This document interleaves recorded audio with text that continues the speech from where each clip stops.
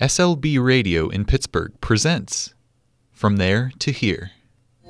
Stories of men and women born in other countries who now live in Pittsburgh. South Sudan. I was born in Herat, Afghanistan. I was born in Vienna, Austria in 1918. I was raised in the Carib territory. Dominica is an independent island. We have a lot of castles in Poland and old buildings. Here is a little bit more modern. Home city Busan is about 5 million people.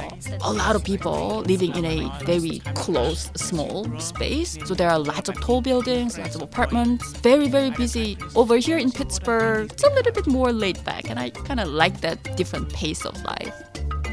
On this episode, Suraj, Nepal. Suraj was born in Nepal after his family was forced out of Bhutan by its leaders. As refugees in Nepal, Suraj's family pursued an opportunity to move to the US and eventually settle in Pittsburgh. As a teenager, Suraj found soccer to be an easy way to bond with students at his new school. He now helps other Bhutanese immigrants settle in the US. Here's Suraj's story. My name is Suraj Nepal. I was born in a country called Nepal, but I have a history that my parents are a Bhutanese citizen. I am a Bhutanese American, that I can definitely say for now. I was later in the teens when I came to the US. Until I came to the US, I was a person with no country. I had no country that I belonged to. My parents were kicked out of their own country back in Bhutan. Bhutan lies right next to Nepal and India. So once they were kicked out and their citizenship that they hold was made invalid, then they were forced to leave Bhutan. My parents, they had little property, and I'm comparing right now. They were rich back in Bhutan, and they had to leave every single thing in a matter of hours or maybe by days. They couldn't sell their land, they couldn't sell their cattle, they couldn't deal with any transaction they had with people. So they had to leave the country overnight. After that transition in refugee camp in Nepal, the government of Nepal, they let us stay. Staying there for a longer period of time, more than a decade and a half. There were no option to going back to Bhutan. People have tried making peace meetings with the government and that didn't go well. And then finally this option came. My parents had options to go either to the US, Canada, Australia, and such other different countries. I know that for sure that my parents have always dreamed and heard of the country US being really developed and they have more opportunities than anywhere else. They could have the identity that they lacked because once we were a refugee, my parents could not say they are a Bhutanese citizen for sure. I know they are, but they couldn't say it to the government of Bhutan because they were made invalid. And the government of Nepal would not let us be a citizen of Nepal because we were settled there in a temporary basis and we were a refugee.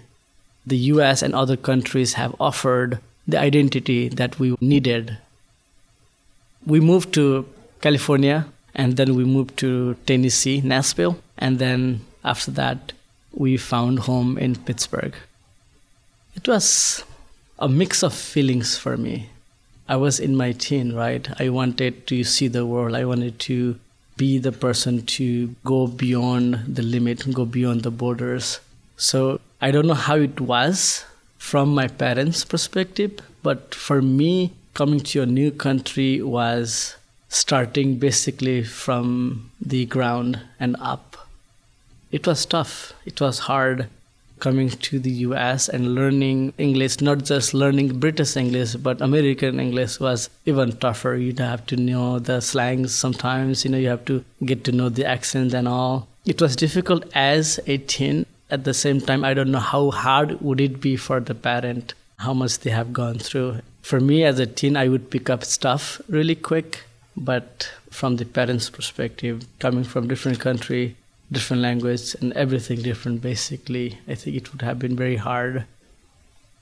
The environment that school has and trying to adapt into those was difficult.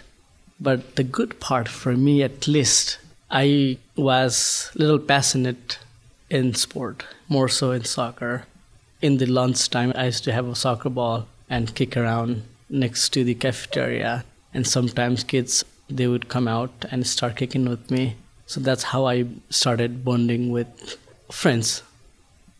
BCAP is a community-based non-profit organization. It stands for Bhutanese Community Association of Pittsburgh. And we have an actual physical office in Brentwood. We do a lot of community work to aid primarily our Bhutanese population, but we do more than that to other communities as well. We try to be the medium for those new immigrants to integrate into the mainstream communities. At this point, I am the board chair for BCAP, but I have been volunteering for BCAP for a long time. I want to say since 2012. Sometimes people tend to leave their community once they started making money. I would remind them, at least reflect on where they came from and who they are, and then at least try to give back to the community. I have learned many things about life, but one thing that strikes me every time is to appreciate what you have now.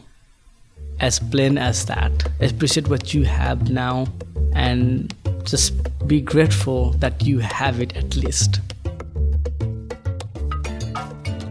This episode is based on an interview conducted by Lucy, Bridget, Josh, and Hunter from Winchester Thurston School. To learn more about SLB Radio, visit slbradio.org.